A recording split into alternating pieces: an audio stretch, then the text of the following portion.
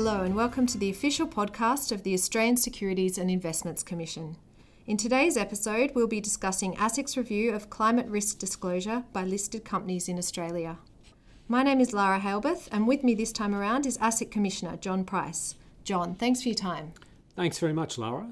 Before we talk about ASIC's report, can you tell me what we mean by climate risk? Well, a global task force on climate-related financial disclosures puts climate-related risks into two main categories. The first is risks related to the transition to a lower carbon economy. The transition includes policy, legal, technology and market changes, and this presents a number of risks to Australian companies.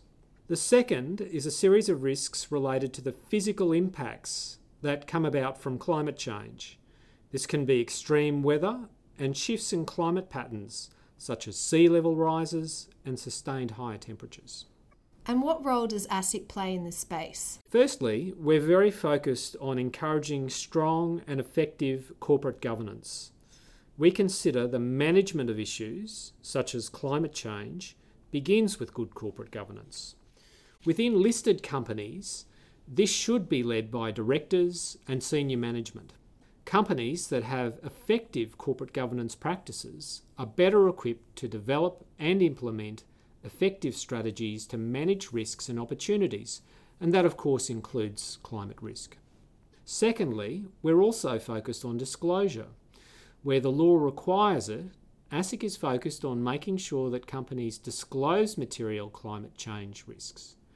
Disclosure of risks, like climate change and other risks, helps investors to be better informed when they make their important investment decisions. ASIC's project examined how listed companies disclose climate risk. What did ASIC find? Well, what we found is that listed companies need to do more to comply with their disclosure obligations, especially when you're talking about companies outside the top 200 listed companies. Of the 60 listed companies in our ASX 300 sample, when we did our work around climate change, 17% identified climate risks as material to their business.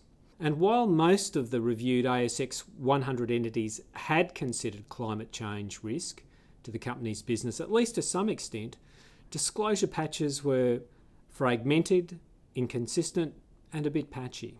As part of our surveillance, it was often difficult to know whether general references to climate change risk related to physical or transition climate risks or both, and these fragmented climate risk disclosure practices, we think, make it difficult for investors to compare as between companies. What can listed companies do to properly disclose climate risks? What do we expect to see from business? Well, look, we recognise that climate risk disclosure practices are still evolving, not only here in Australia but internationally. What we do recommend is that directors and advisors of listed companies consider climate risk both as a short-term and a long-term risk, that directors and officers also continually reassess existing and emerging risks and how they apply to the company's business, and also listed companies need strong and effective corporate governance. This includes active and informed engagement by the board. Boards play a critical role to identify and manage risk. And finally, it goes without saying that listed companies must comply with the law. Directors of listed companies should carefully consider the requirements, for example, relating to the operating and financial review, or the OFR as it's commonly called, because that prescribes certain disclosures under the Corporations Act. In fact, the law requires an OFR to include a discussion of climate risk when it could affect a company's achievement of its financial performance or desired outcomes. Now, depending on the circumstances, disclosure of climate risk may also be required under the law in other circumstances, such as in a fundraising document like a prospectus or in a continuous disclosure announcement. And John, can you tell us what type of information must be disclosed to investors? Well, listed companies should disclose useful information to investors. That's the first rule of thumb. The voluntary disclosure recommendations issued by a body called the TCFD are specifically designed to help companies produce information that is useful for investors. Now, we don't consider that there's any legal or policy impediment to listed companies reporting under the TCFD recommendations, provided that the disclosure is not misleading or deceptive and that it's based on an appropriate evidence available at the time.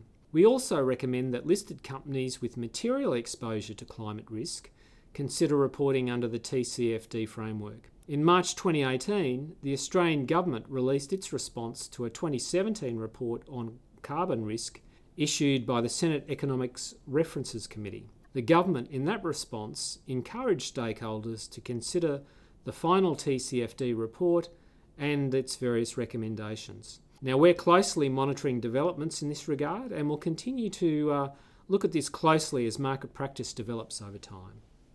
And finally, where can listeners find out more information? I'd strongly encourage our listeners to refer to ASIC's report 593 on climate risk disclosure by Australian listed companies. And that report can be downloaded from our website, which is asic.gov.au. Thanks, John, and we'll be back with another episode of ASIC's podcast shortly.